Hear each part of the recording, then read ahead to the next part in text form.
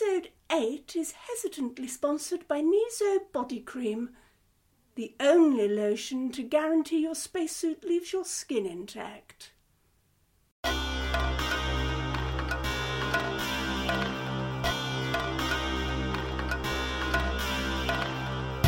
Monsoon Jackson, Series 1, Episode 8, Interchange.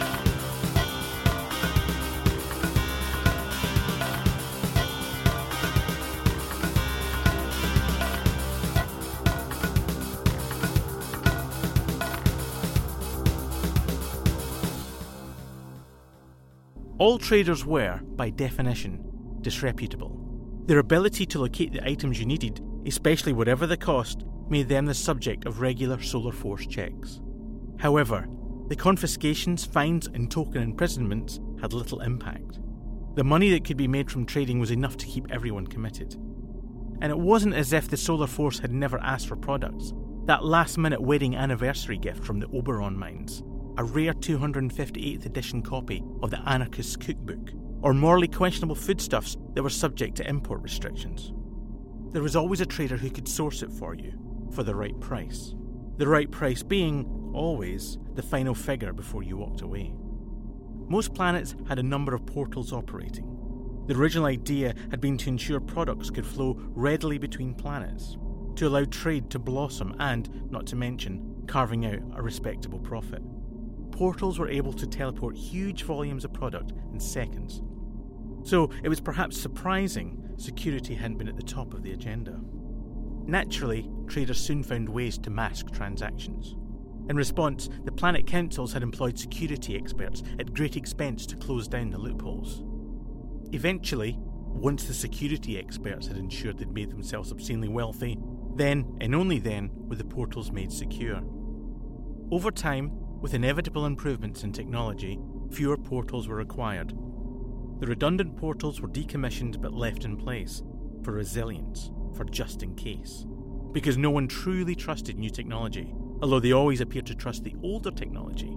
This also being technology they didn't used to trust. It was a wonder the human race had survived.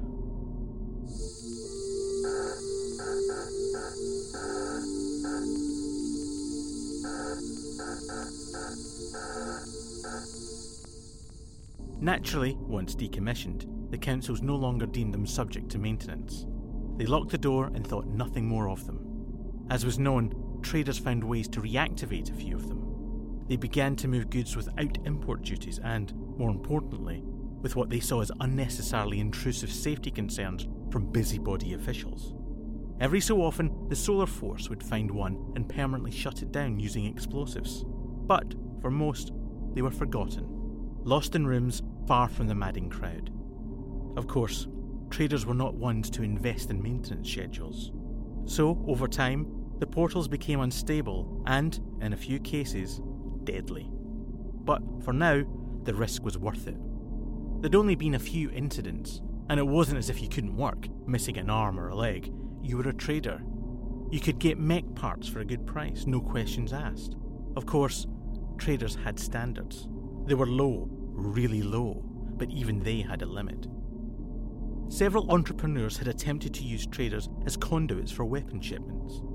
The money was staggering, not to mention the promise of future wealth with more shipments. But, as all good traders, or at least traders who planned to stay alive knew, entrepreneurs had never been successful by giving money away. For a limited period maybe, but not permanently. The only traders who took that kind of payment for that kind of work were the ones who didn't realise the final business transaction was their inevitable death. If you were trying to move weapons around a universe, the key to success was ensuring there was no one left alive to talk about it afterwards. Traders were natural self-promoters, and no matter the risk, they would, at some point, mention their wealth or the money they'd made recently on a big commission. It was guaranteed someone sat nearby would hear the conversation. Then the story would grow and stretch to include all manner of absurdity. But the core of their brag would always get back to the entrepreneur. Not long after, the trader would be found, tragically deceased, often with their ears, eyes and tongue removed. It was a corrupted message of the three wise monkeys, but nonetheless sent a clear message. and conveniently, most traders reacted to this, not as a sign to keep quiet, but as a clear indication to stay well out of it. Anyway, they made more than enough from domestic and exotic goods for the general masses. It was better to be wealthy for the long term than obscenely rich for the moment. Admittedly, it wasn't much of a standard. Fear of a painful, excruciating death. But it was, at least, something.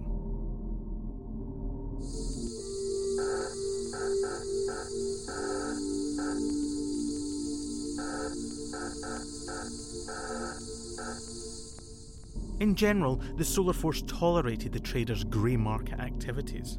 It was illegal and certainly annoyed the legitimate homeworld distributors, but only because they had to pay taxes.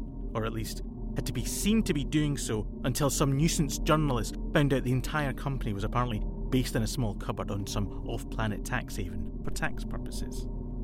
This did, however, sometimes mean questionable goods came onto the market that caused injury.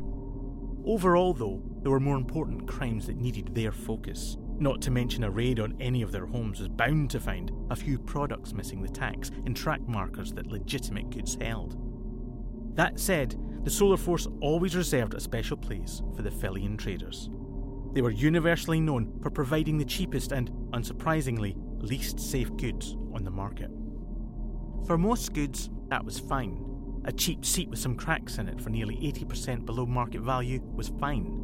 But a fusion wave cooker or domestic heater that were poorly sealed usually led to serious injury and disfigurement for life. Waking up in a hospital knowing all the money you'd saved had gone on recovery bills suddenly made a bargain buy seem so much less so. Therefore, the Solar Force were always keen to close down any operations that involved the Felian traders. This was frequently a lot harder to achieve than the Solar Force propaganda press releases made out. They might sell cheap and dangerous goods, but how they operated was slick, discreet, and damn clever. After all, offloading faulty goods earmarked for destruction meant they had to be. The number of sellers between the buyer and the Felian traders would always be many times removed. Once in a while, the Solar Force would make progress, but all too often, something more important came up. The general definition of more important was normally for something the council needed sorting out ahead of them announcing another pay rise for themselves.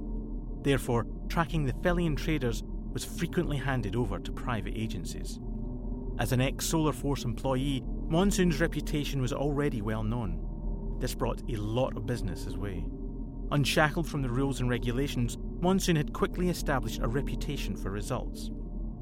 Inevitably, there were complaints about brutality, but those reporting it were already in the system, and everyone knew what those kind of people were like. They'd say anything and were not to be trusted, which was of supreme use to Monsoon while slamming their head into a wall as an expedited route to all that tedious asking questions sat at a desk. It wasn't that he was a cruel man. He had, after all, been known to show decency and leniency.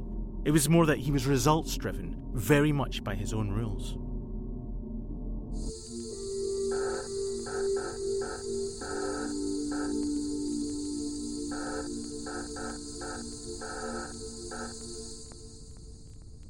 Right now, Monsoon needed to take a break. He needed something normal, to ground him before the showdown with Lisa Torres. He decided to find a gift for Elijah, to help him keep the faith that Elijah was still alive. Once this was all over, he wanted to remind Elijah that he could be kind. He wanted to give him something that said something, whatever that was, but nonetheless give him a gift. Not candles, he mentally noted, not candles again. The moleskin would not last much longer, and he dared not drain the batteries again with cloaking. Anyway, he had Lisa to kill. Monsoon looked around at the shopping levels reaching up into the depths, no, the heights of the dome. Something, anything that said he knew Elijah well. That he listened when he talked of his dreams, his likes. What made him the man Monsoon had fallen in love with. His depth, his thoughts, his aspirations for the future. How his past had shaped him into the man he was today, forged his character, his wisdom, his being. Stop thinking about candles. Monsoon went over to a Shoppy Shop console and swiped his burn token across it. The system attempted to scan him for 7 different unique identifiers. In the early days, reliance had been on a fingerprint or retina scan, but as users found out too late, they could easily be removed from you by others. Entire facial scans were tried, but then, well, you only needed a photo of their face. Eventually, whole body scans were introduced, and due to some suspicious but ultimately lucrative coding, the scan also enabled insurance companies to increase your premium should anything untoward be found. In fact, it was not unknown for insurance policies to be cancelled while you were out happily shopping, perhaps buying clothes for that holiday you had planned. That would, as the e-contact from the insurance company calmly explained, at best be your last.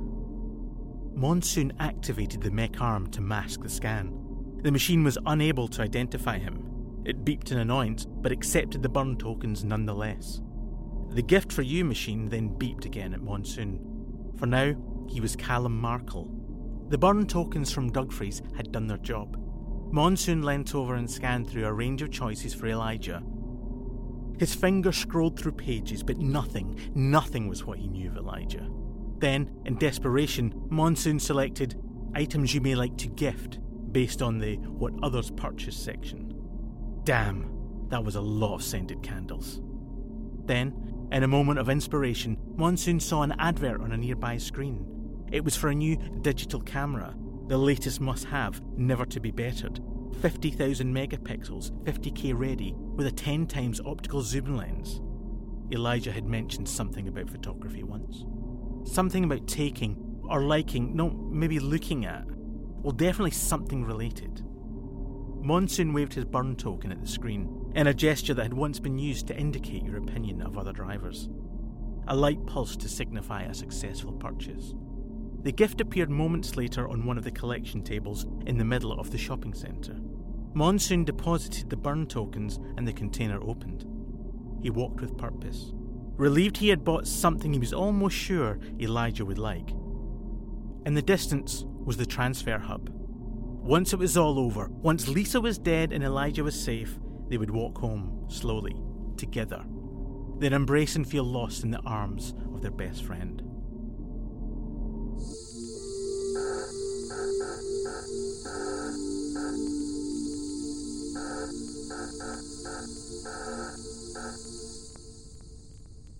Monsoon knew something was wrong the moment he stepped off the ferry craft.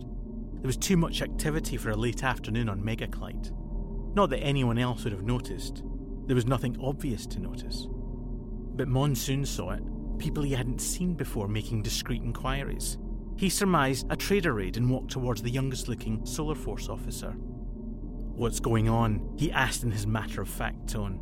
"I'm sorry, sir. Keep moving." Monsoon was taken aback. Idiot. Just for a moment he had forgotten himself. He found a source of reflection. The moleskin was still holding. He breathed an internal sigh of relief and moved on quickly. The officer looked at him.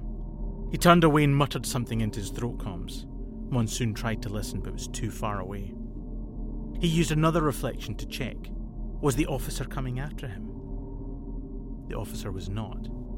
He was walking off in another direction. Monsoon carried on walking at a steady pace. He walked out of the port spotting someone he knew well. Didn't like, but he knew well. Detective Olaf Lang was a deeply irritating yet boring person. It took some perseverance to maintain those two traits, balancing around each other. Monsoon carefully walked behind him so he could sneak a peek at the screen Detective Lang was using. In an instant, the world stopped around him. It was crime scene images from his home. There were parts of a body in most of them, blood splattered between each scene as if directing you to the next horror.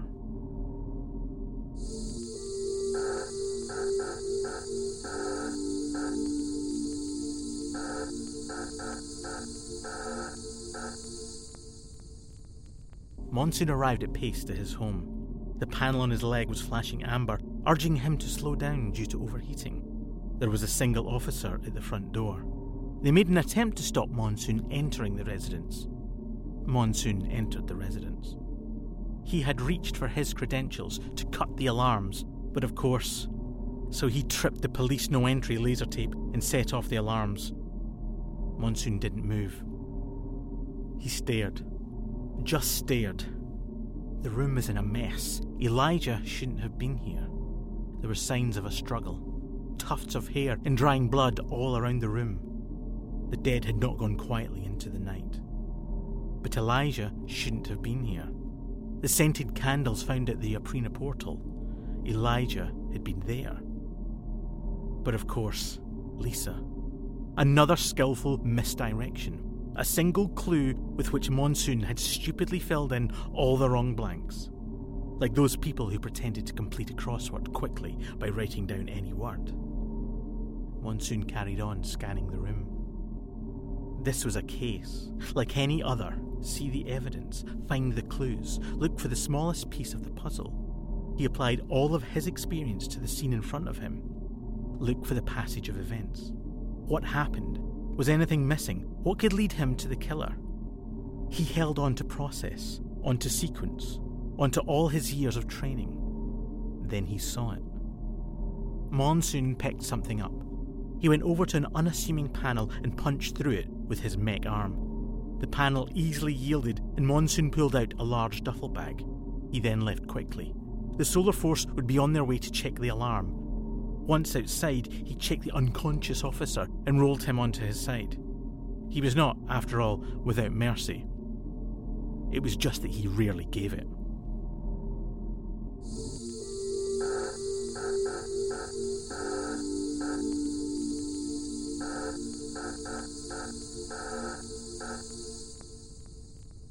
Detective Lang arrived at the door. He gently kicked the officer on the floor, who groaned but did not move. Detective Lang stepped cautiously inside and was relieved to find the place vacant. It did not take a genius to work out who had paid a visit. He pressed his throat comms and barked orders. Monsoon is here, I guess wearing a moleskin, unless you all missed him and need demotion. Look for someone with mech legs. The moleskin one of disguise's augmentations. Monsoon knew it wouldn't be long until the alert went out. He might not like Detective Lang, but unfortunately, he was good at his job. The order would come through to secure the transfer hub and search for him. It was the logical place. But, of course, Monsoon knew procedure. So instead, he made his way towards an unassuming grey building on the outskirts of the shopping complex. Of course, the cameras would be tracking him, but not for much longer. He guessed Detective Lang would be looking for the augmentations, but this area of the zone had dead spots. Monsoon had made use of them on a few occasions, when gathering evidence from willing participants. He walked around a corner and into one of these dead spots. The building appeared to have no access point. Monsoon approached and made his way around the next passageway. Then he stopped and dropped the bag he'd taken from home. He pulled out an unassuming thin metal stick from the bag and slid it into a dust-covered gap in the wall. Mechanisms clicked and whirred in response until eventually a 10-inch thick steel door swung open. Monsoon threw the bag in and stepped inside. He pushed a dust-covered button and the door shut slowly behind him. From the outside, once again, only a wall. It was an expensive concealment to be built, and one of the many advantages of taking down Felian traders with extreme prejudice. As with Mary Jane, not all evidence was recorded. Monsoon stood and waited for all the lights to blink on. The room was musty. He could taste it. This old Felian trader's storage unit was a perfect bolt hole. Dust swirled around, disturbed by his arrival. Parts of it reflected in the light and shimmered. Monsoon removed the body sack, then picked up the bag and moved it into the centre of the room. It was a wide open space banked by rows of shelves containing boxes of evidence. There was a large screen that flickered into life. It was covered in digital photos, notes, scans, lines, interlinking, and a mass of other material. At the centre was the face of Lisa Tors. Of course it was her behind this time trying to disable him by proxy. Monsoon went over to the bag and pulled out a hard drive. This recorded everything that went on in and around his home. That would show him the final moments. That, perhaps only now he realised how desperately this needed not to be what it appeared. Monsoon centred himself and took a deep breath. Focus, direct the pen, but not on self-pity and regret. He placed the camera down onto a unit. A small screen blinked into life. A message came up stating, "Processing video content." While it downloaded and decrypted the images, Monsoon began to empty the bag. He had amassed a range of currency, fake IDs, travel cards, and Shoppy Shop burn tokens in his time. Not for this eventuality, never for this. It had only been for if, or more likely when, he'd gone too far. He'd selfishly, stupidly assumed Elijah would have just come with him, running away like a child does when they get angry at not being told they're right.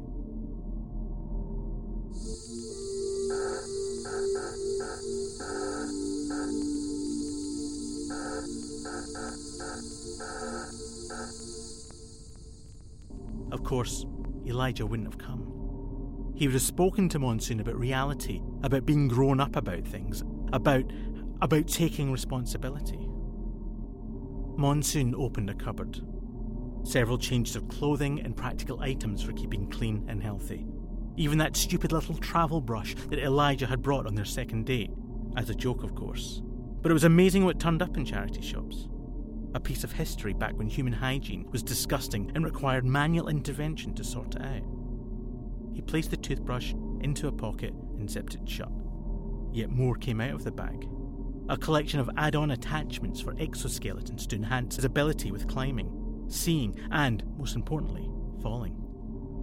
Then a number of weapons across a range of disciplines. He placed them onto the nearby charging plate, which hummed into life. He then took off Mary Jane, concealed around his augmentations.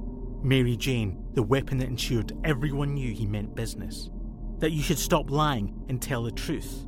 That his patience had worn too thin. Then, Monsoon pulled from the bag Mary Jane's long-forgotten, hideously disfigured and much larger sister. This was not a weapon designed to harm. It was a weapon to eradicate you from existence.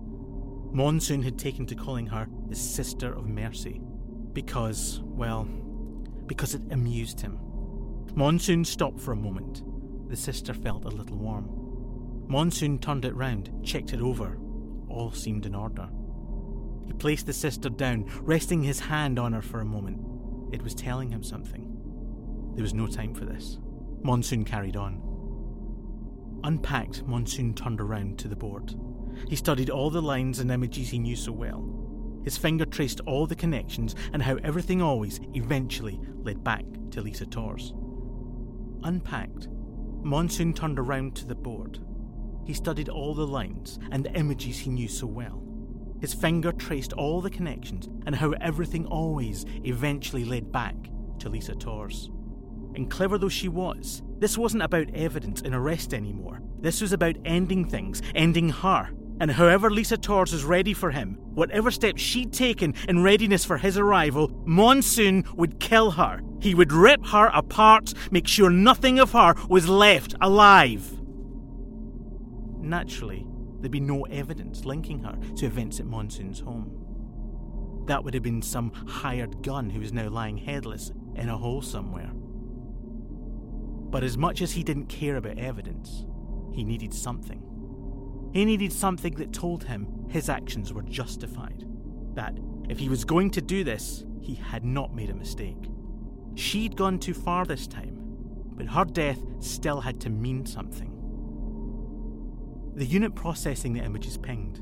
Monsoon slid his finger up a panel on the table. The images streamed onto the screen in front of him, the flurry of digital activity dancing in his eyes. The upload stopped. Monsoon took a breath. He leant, just for a moment, on the table. He readied his soul and his future for the next few moments. Then touched the play button. You have been listening to Monsoon Jackson, created and written by Andy Case for Leitmotif Productions Limited.